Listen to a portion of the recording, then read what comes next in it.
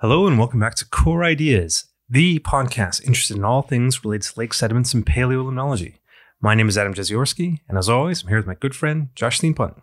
Good evening, Adam. How are you? I am doing pretty well. We've got a milestone that we're reaching this evening. Yes, indeed.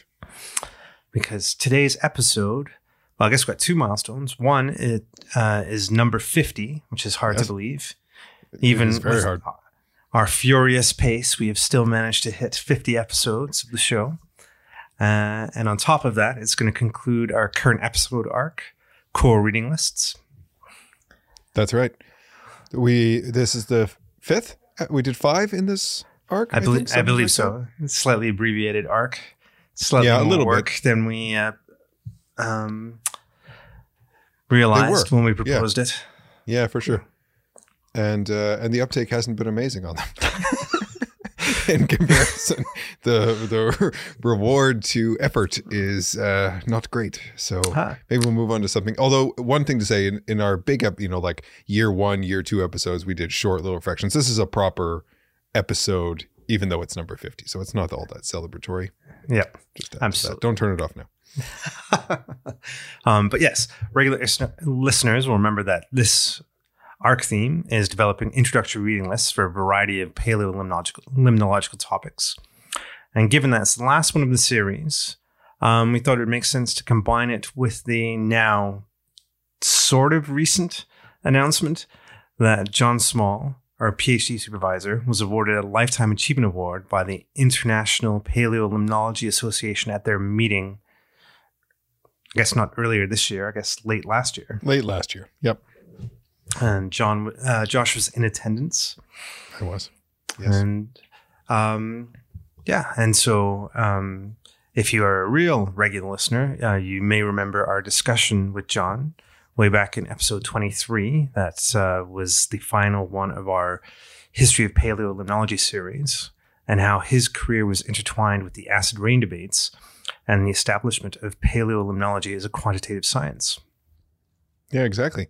Yeah, it was a good meeting. I originally had intended to, take my recording stuff and do podcast content and get sound bites from everyone, and did none of that, including from John. I did ask him and then never followed up. So sorry about that, dear listeners. But it was a good meeting for all of the awards. That's always a highlight of the Paleo meeting for me, is seeing the Lifetime Achievement Awards and the Service Awards and the Early Career Awards. And it was good to see that John got one of them. I think they are named in honor of Rick Batterby. It's the Rick Batterby Lifetime Achievement Award, even not Rick Batterby still around, but in honor of his contributions. And talking about all of John's makes sense. We can talk about some of the highlights of the Pearl group. Yeah. And so I guess really, when we first tackled this, the question became of what kind of list to make. John is a prolific author, and there have been many publications from his lab over the past, I guess, 40-ish years now. Might be correct. 40 years. Didn't he finish in 83 something? Or start his position in 83? It's in that range. Definitely pushing 40 years. On the cusp, if not, has passed that marker yet. And, has taken his research in all sorts of directions over that time. Both Josh and I did our PhDs in the lab, so we've got lots of ties. I guess we'd be biased to the second half of that. Yes, that's right. Of that time period. The most obvious thing that we first looked at is, well, let's take a peek at his most cited list on Google Scholar. What would that list look like? And I'm going to rattle some of them off quickly. Sure, yes. Do you want to go through? So my first thing was, I was surprised how many of them were led by other people. So not only is John a prolific author, but he's a prolific collaborator, is the thing that jumped out at me. Why don't we just list them off, and then we can talk about it more. Okay. So number one, I didn't keep track of the actual citation counts, but these are just the order that they appear. They're in the thousands for sure. Reed et al. 2019 in Biological Reviews, Emerging Threats and Persistent Conservation Challenges for Freshwater Biodiversity. Smol et al. 2005, Climate-Driven Regime Shifts in the Biological Communities of Arctic Lakes in PNAS. Kaufman et al. 2004, Holocene Thermal Maximum in the Western Arctic, 0 to 180 degrees west in Quaternary Science Reviews. Williamson et al. 2009 in Limnology and Oceanography, Lakes and Reservoirs are Sentinels, Integrators, and Regulators of Climate Change. And number 5 would be Dix et al. 1992 in Environmental Science Technology, Diatoms, Powerful Indicators of Environmental Change. And my initial reaction after pulling that list up was, that's not particularly fun. No, some great papers in there. No doubt. Yeah, not knocking the papers of the science, but in terms of talking about them in the abstract level, it's almost becomes a meta-analysis of meta-analyses. Pretty much, yeah, for sure, and pretty disparate. There's not really a theme that ties them together.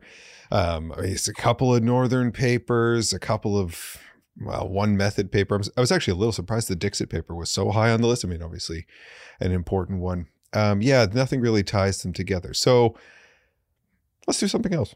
Let's do something else. 5 others. I mean, in some ways that's nice. We get to highlight 5 more because, the Smol et al. PNAS paper probably would have made it onto a list. But by doing so, we can pick out another one because that one's pretty well known. And maybe we can think of in the list that we put together papers that we're particularly interested in, papers that highlight research that is unique to the Pearl group and really things that John's well known for. There's that. And then also, I think there's an element of introducing the rule of cool. And that's right. It does not have to be a particularly highly cited paper and to get onto this list, and just more in the realm of things that we think are cool and or neat and reflective of, John and Pearl's work studying, I guess, Northern PEARLeo. Northern PEARLeo. Love it. All right, Adam. Where would you like to start this list of Northern PEARLeo highlights? So I think in terms of my personal feelings about Pearl's greatest hits, I think the one that really stands out for me would be a science paper, so a high impact paper from 1994 by Douglas et al. So this is Marianne Douglas, who did her PhD with John many months ago. Cohort, yep. One of the first group. There's definitely, I didn't know, I've met her a couple times. Don't know her particularly well, but definitely saw that picture in his office of that first cohort of PhD students jumping up steps of Grant Hall. Walked past it many, many times.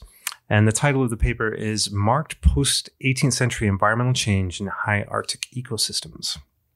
For sure. Yeah, I've read this paper many times. I remember reading it. I think I may have ended up reading it before I even started working for John in his limnology course. It came up a couple of times. There's a lot of reasons that this paper could make it onto a reading list or a best of list, both of them. I think it's topical still, like the interpretations of it, very much a good example of early understanding of the impacts of climate change on lakes, how paleo can be used to infer those changes, but also at the same time, the interpretations that are used to make those inferences still apply to northern paleolimnology types of climate reconstructions today. The diatom floristic changes, you could cite those. You probably would find more recent ones, but you could easily just cite this Douglas et al. Paper and be a good descriptor of the things that are being seen still across the circumpolar north, on top of its significance. Yeah, and just for those that not familiar, I'll be looking this up later on when we make a post about it in the show notes. So this is looking at paleolimnological data from 3 high Arctic ponds located on Cape Herschel of Ellesmere Island, so very, very far north. You've never been there, have you? I have You're not. never part of that I've group? never been to Ellesmere Island. Nope. Yeah, so the Cape Herschel research was definitely one huge aspect of the work done at Pearl. And yes, showing the impacts of climate change way up in the high Arctic back in the early 90s, in terms of, in many ways, I imagine if you told them back then, when the paper was being written in 1994, that whether or not the climate change debate would still be raging in some level and would be viewed as ridiculous when they're showing evidence of it in some of the most remote regions on the planet, dating back to the late 1800s. Yeah, and I think they got pushback on the idea at that time from the initial, not initial climate debate and the skeptics and all of that, but it was really when it was ramping up. This is where evidence from all sorts of environments, all different indicators, observational, inferential, all of them started to accumulate and to really push that debate. And that's when the pushback started as well. Yeah, I agree. I think they'd probably be horrified to think that we'd still be, having this pseudo debate on the topic, at least. A very loud debate on the topic 20, 30 years later. Yep. Anyway, so it's a key one. I think I don't know when I would have read it first, but definitely early on, and as I became aware of John's research in paleolimnology in general. And they went back to Cape Herschel many times. So many times, yeah. There's a lot of papers that came out of Cape Herschel.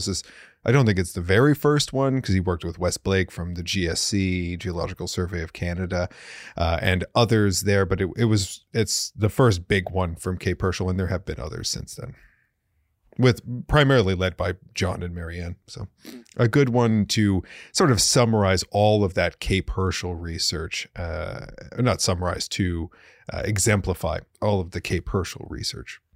All right. That's one. Number two is one that's a little bit of a bittersweet one to add to the list, by Bronwyn Keatley, and others who Bronwyn recently passed away, unfortunately. The paper came out in 2008 in Arctic, Antarctic, and Alpine Research, and it's called "Prolonged Ice Cover Dampens Diatom Community Responses to Recent Climate Change in High Arctic Lakes." So definitely inserting on a sad note in terms of Bronwyn having passed on. But this one always stuck out. So this was came out shortly after I joined the lab, or at least was being worked on shortly after I joined the lab. And this one really jumped out at me as one of the cool kinds of studies that you can do in paleo. So it's basically a side-by-side comparison of lakes, where one is taking advantage of a natural experiment situation where you have two lakes that are in the high Arctic that are essentially side-by-side, but the key element is that there is a slight difference in whether one was in shade most of the time versus one was more open, and then using that as an experiment to compare the diatom flora between the two and over paleolimnological time, basically. Mm-hmm. Yeah, for sure. Yeah, I talk about this paper a lot for that exact reason, is that it's a great example of how you can test hypotheses with environmental data. And you get the results that you expect, but it perfectly aligns with the understanding of the geographic setting that the lakes and therefore the sediment cores and the diatom assemblages existed in the real world, and how sensitive they are to climate change and to environmental drivers broadly, but in this case climate, where it is the primary driver of change. Yep. Yeah, exactly. Great paper.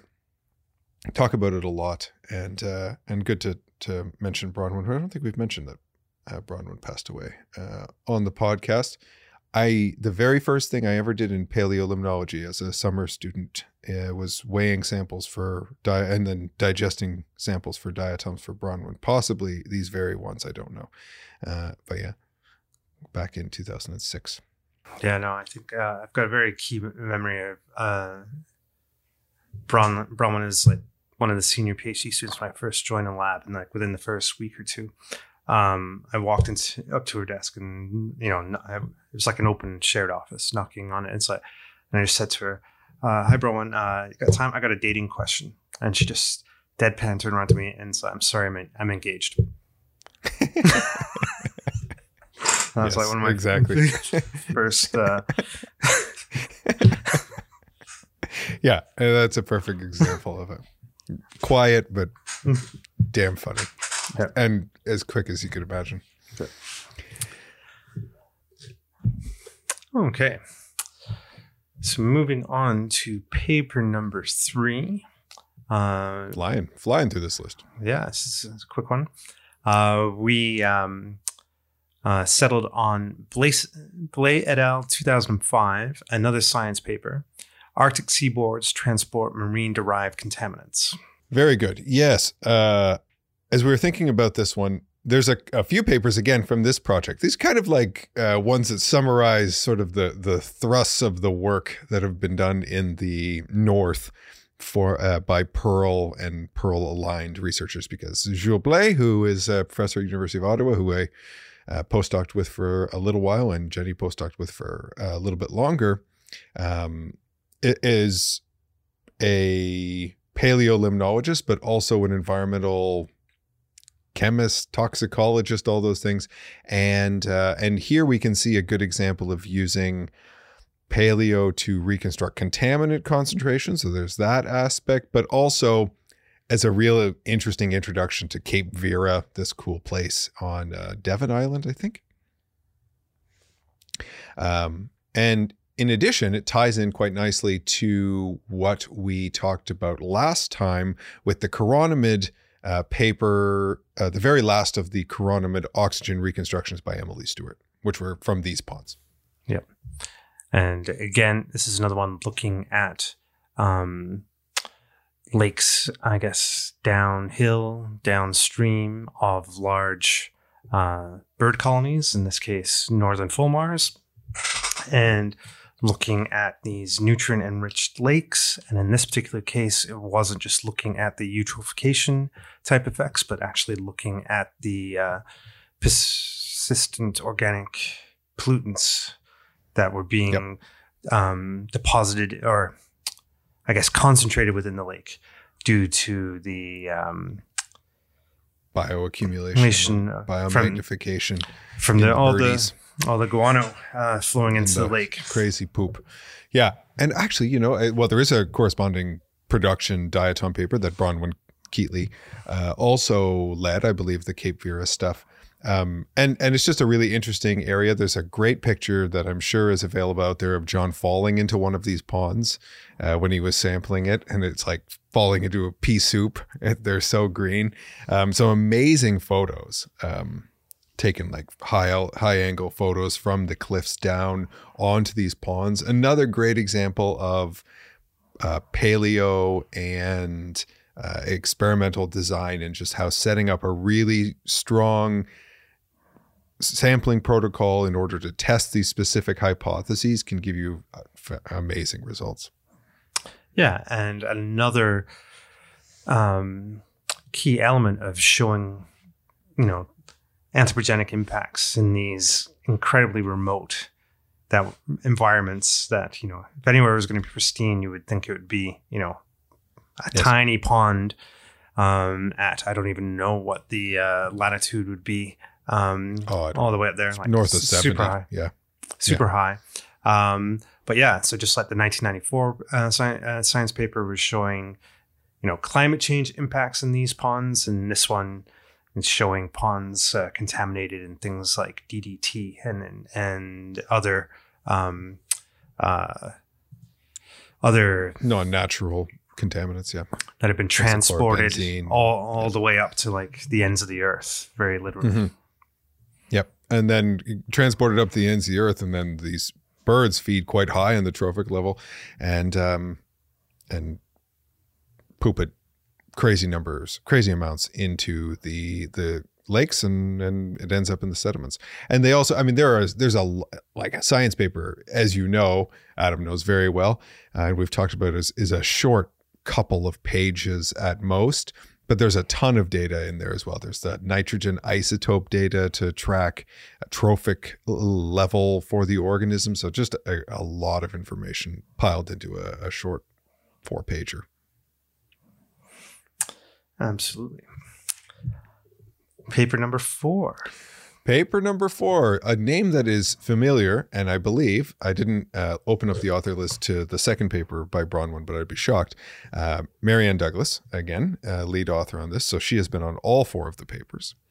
It's as much Marianne's list as it is John's, and that should make sense given that it's mostly Arctic-related stuff. But without further ado, Douglas et al., 2004, in Proceedings of the National Academy of Sciences of the USA, prehistoric Inuit whalers affected Arctic freshwater ecosystems. You'd think we were picking them based on the short titles. So they're all snappy, short ones. They're all in science and PNAS. I'm going for snappy for a reason, because, you know, this is like very much a diversity in terms of the topics. But where this one is cool is that it, instead of like modern impacts on northern lakes, it was like paleolimnology tying in with archaeological digs to find long-term impacts of prehistoric Inuit whalers, that there was still a legacy of impacts on some of these freshwater ponds, which is crazy when you think about it, because a couple hundred years later, the nutrient enrichment caused by pulling a whale ashore and butchering it, just close to a near pond, caused eutrophication that was still detectable, and I think still observable visually to this day. Yeah, for sure. Sometimes 800 years later, depending on the age of the site. These ones are for Somerset Island. They've worked on Thule and Dorset, which are Paleo Eskimo group, which are even older sites elsewhere and since. But yeah, amazing for a whole range of reasons. I've seen John give lots of talks to lots of different audiences, and these slides, like the reconstructed house from the bones that has been built on Somerset by the Museum of Nature, and the impacts and just the idea, the sheer, concept of these Inuit hunters going out and slaughtering a bowhead whale and dragging it ashore, and the impact it had on the ecosystem is amazing. Yeah, and it is something that, it's one of those things where a combination of the images, because the bones are still visible, that they would have used as like the wood. Yeah, a wood equivalent as like a structural material in there. I don't know if they would tents, homes. I'm not sure what. Sure. What else? Dwellings. We'll call them dwellings. Are still there.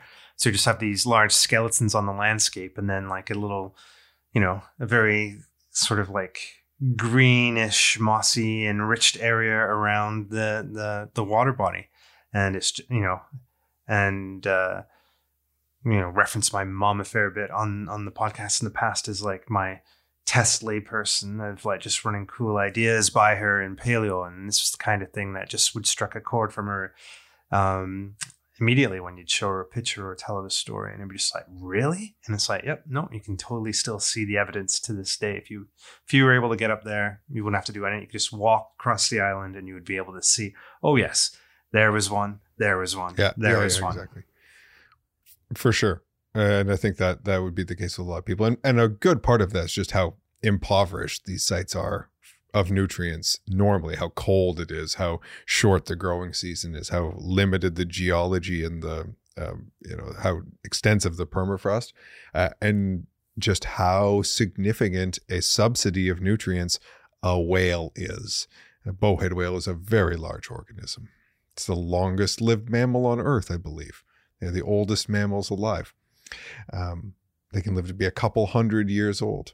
And part of that, going back to the birds and the trophic levels, is again using similar methods. Nitrogen 15 as a marker of high trophic organisms, even higher in this case because a bowhead whale is ancient and in age, feeds, even though it feeds on tiny little things in the ocean, and then this has a range of different methods in it, and further research on these sites that all of the authors were involved in just really rounds out this story. All right. That's it. Number 5. What'll it be? I think, again, in terms of, I guess, greatest hits would maybe not necessarily be the right one, but just memorable papers. So this is a deep cut, I guess would be one way to describe it. You got to have one. There's always one on every album. And that would be John's first paper. Hey. So Smol, 1980, in the Canadian Journal of Botany. And the title is Fossil Cynorrhesian Cyrus. Oh my goodness, you're going to have to read this. This is your album. Fossil Cynorrhesian Chrysophyceae scales in lake sediments, a new group of paleo indicators. So there we go. And this would be way back. But I think, if you were passing this off to a prospective student interested in joining Pearl, or doing a paleolimnology project, you show all this other stuff of high Arctic research, long-term form, lots of science papers, PNAS papers, but also throw in his very first paper as an indicator of humble beginnings, because he would have still been a grad. This would have been his master's research, student, right? Yeah. These lakes are less northern than the last ones. This is in Ontario lakes, looking at the impacts of road development, I believe, on a couple of lakes, comparing it to a control. But yeah, really, that's an important thing too, is that, a lot of John, he can be known for a lot of different things, known for the Arctic work, known for the acid rain work, but really something that John is very well known for is chrysophytes, and identifying chrysophytes as a commonly used paleolimnological indicator, both the scales, which is what this is about, but also the chrysophyte cysts, which we've talked about a little bit. So I think that's a good way to round it out and think about sort of the huge impact that John has had in a wide range of different aspects of paleolimnology. Yeah, absolutely. And so I think, there's a very serious breadth to the amount of research that he's done. And there's a lot of it, and it can be a daunting, even 20 years ago, it was daunting to kind of get a handle on the output of the lab. But now, I think this would be a pretty good list of just to pass on to someone who's going to Pearl of this is the kind of stuff that they do there. All right, there we go. We did it. There's number 5. Number 5, and our last one of these lists. This is very much our list, and you may disagree, and that's fine. But these are the kind of things that we would send in a welcome. And I guess in this case, it's not a welcome to the project type of email, but a welcome to the lab email, or I'm thinking of contacting John to do some research, to do a master's kind of email. One. Very good. And especially in this one, again, because it was just a case of what jumped out at us as particularly cool / neat, you could have a very large variety of different lists that you could pull out of that. Definitely. It'd be a good starting place. You could pick for each of those projects, as we've said, a different paper, 2, 3, to summarize it and to be the indicator list or indicator paper for the list. And you could also do a totally different set of northern ones. You could do a list of PEARLeo papers from out east, out west. Either way, lots of opportunity, but these are the ones that seem to kind of speak to us when we were putting it together.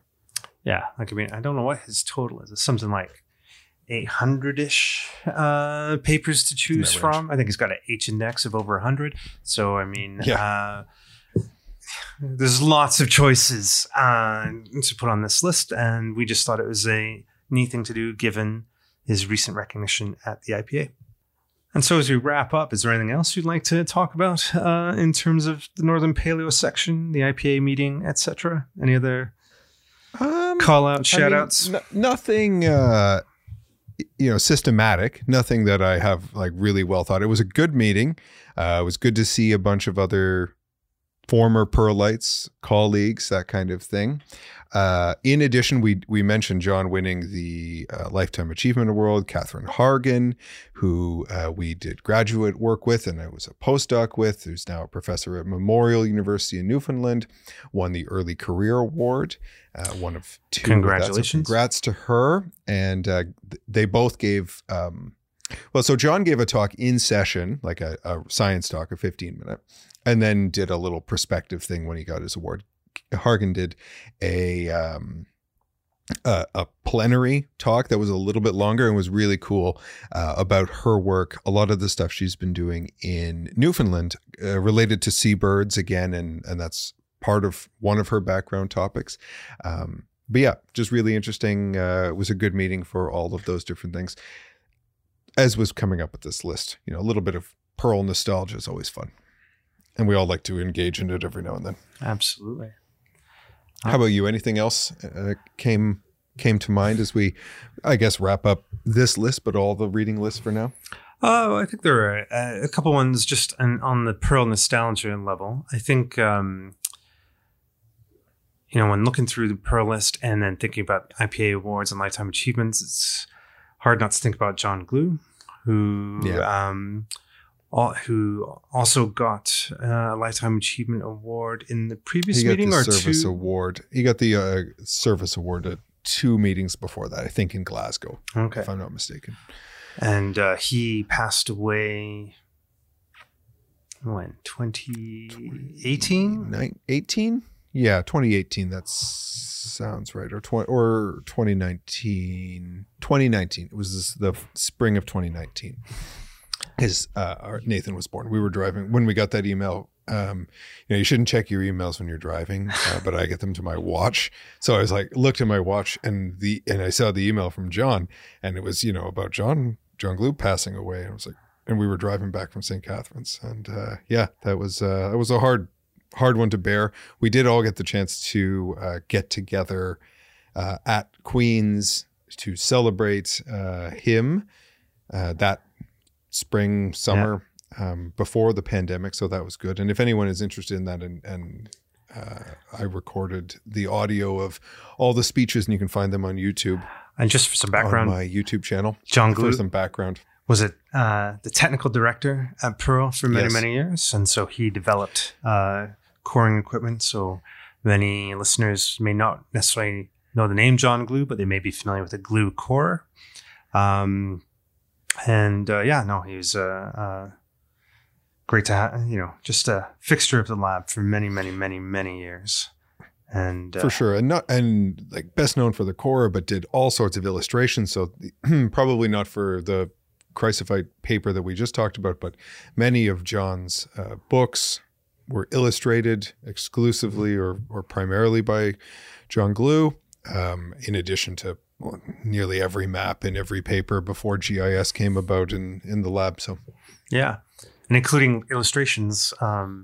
We've referred before to the Hutchison tree, and like John was like very much an illustrator, and so he did a small tree years ago. Basically, just that's up in John's office to this day, highlighting all the students that have come out of John's lab and gone on. And those have gone on in academia as well. You'd be a Leaf now, wouldn't you? I'm a Leaf on there, yeah. Yeah. You too. I don't have any branches. Okay, that's what I it's just PhDs. That's what I was getting at. So you do not. Yeah, it's just PhDs. So I guess because mine and Jenny are sort of intertwined, which is one of the fun things about it. Hopefully we don't get divorced because that would be awkward on the small tree. But yeah. So that was one of the. Not very often would I say I have a good idea, but that was something that I pushed pretty hard to bring about. And to collect the data for. And Emily Stewart actually helped way more even than I did in getting Jean-Claude, because I had the idea before I left to make one. And it wasn't the first person to come up with it, but just to push it forward. But the main reason that I think we decided to do it at that time was to have Jean-Claude draw it, because you never know, right? And then only a couple years later, unfortunately, we lost him. And so it shows all the PhD students up to whatever it was done in 2016, something like that. I think it was given to John as a surprise at the second PALs that took place at Queen's, which would have been 2016. And I can tell you, it was being worked on up until the night before, so it was accurate to that day. Thanks, John Glue. Won't forget it. And actually, John did show that picture in his little acceptance address at the Paleo meeting. So very cool, very, very cool. Mm-hmm. All right then. There we go. Where do we go next? What's the plan? We haven't really thought about what's next. Not really thought about it. We've slowed down. This has been we thought, I don't know if we were ambitious or it was just it could be just bad luck, Christmas and the being away for the Paleo meeting and illnesses and jobs and discovery grants and all that kind of stuff. But anyway, we'll have to think about what we're going to do for the next arc. I've checked the mailbag recently. Let us know. Yeah, let us know in the mailbag. There's nothing in the mailbag today. We got a very nice Twitter DM just telling us that they enjoy the show. But we've not really been using Twitter very much, even for advertising show episodes, because I was not a heavy Twitter user beforehand. But the algorithm is definitely degrading, and very quickly. I don't know. It might be time to start looking into getting a Mastodon handle, whatever that is. Something. And something else. And tooting. Really all we do is pictures. Like we put up one picture. We could just put it on Instagram. Like it's one picture. We would do it every couple months. It would be more Instagram posts than on my own personal Instagram page. So maybe that's where I don't think we'll be on TikTok. Anyway, stay tuned to this space to hear if and or when the Core Ideas social media crops up. We do check it. We just don't actively engage with it. So we will see your messages, but we probably won't be replying to them significantly. We'll just respond to them in audio form several months later. Exactly. Yeah, you'd think it's, like the idea that this came out 4 months after the Paleo meeting is because we have this huge back catalog and we're preparing, we're like 6 months ahead in terms of episodes. No, we're 6 months behind in terms of episodes. So what can you do? We're having fun with it still. Yeah. Something probably a little bit easier to prepare next, kind of reset, get us back into a groove of putting them out not every 6 weeks or 8 weeks, but every 4 weeks. And then maybe we'll go back to a small picture redux kind of thing and do some more methy stuff after that. Yeah, I think it might be time to do something of like what we're both become intimately more familiar with over the course of this podcast run would be the money side of paleolimnology or research in general. I think we could probably do some interesting little screeds on that. For sure. The stuff you don't think about, but will one day keep you up at night is what we can call it. We'll need to shorten the title, but you got an idea. All right. Cool. All right. Well, once again, thanks for listening to Core Ideas, the Paleolimnology podcast. If you have a question or a comment, or perhaps a suggestion for a future show, please send us a note. Our email address is coreideaspodcast@gmail.com. That's probably the best way to get us, but you're also, as we just said, we're still on Twitter at CoreIdeasPaleo. We read everything you send to us eventually. And an archive of our past episodes and some of the show notes is maintained on our website at coreideas.ajazierowski.ca. The link is listed in our Twitter bio.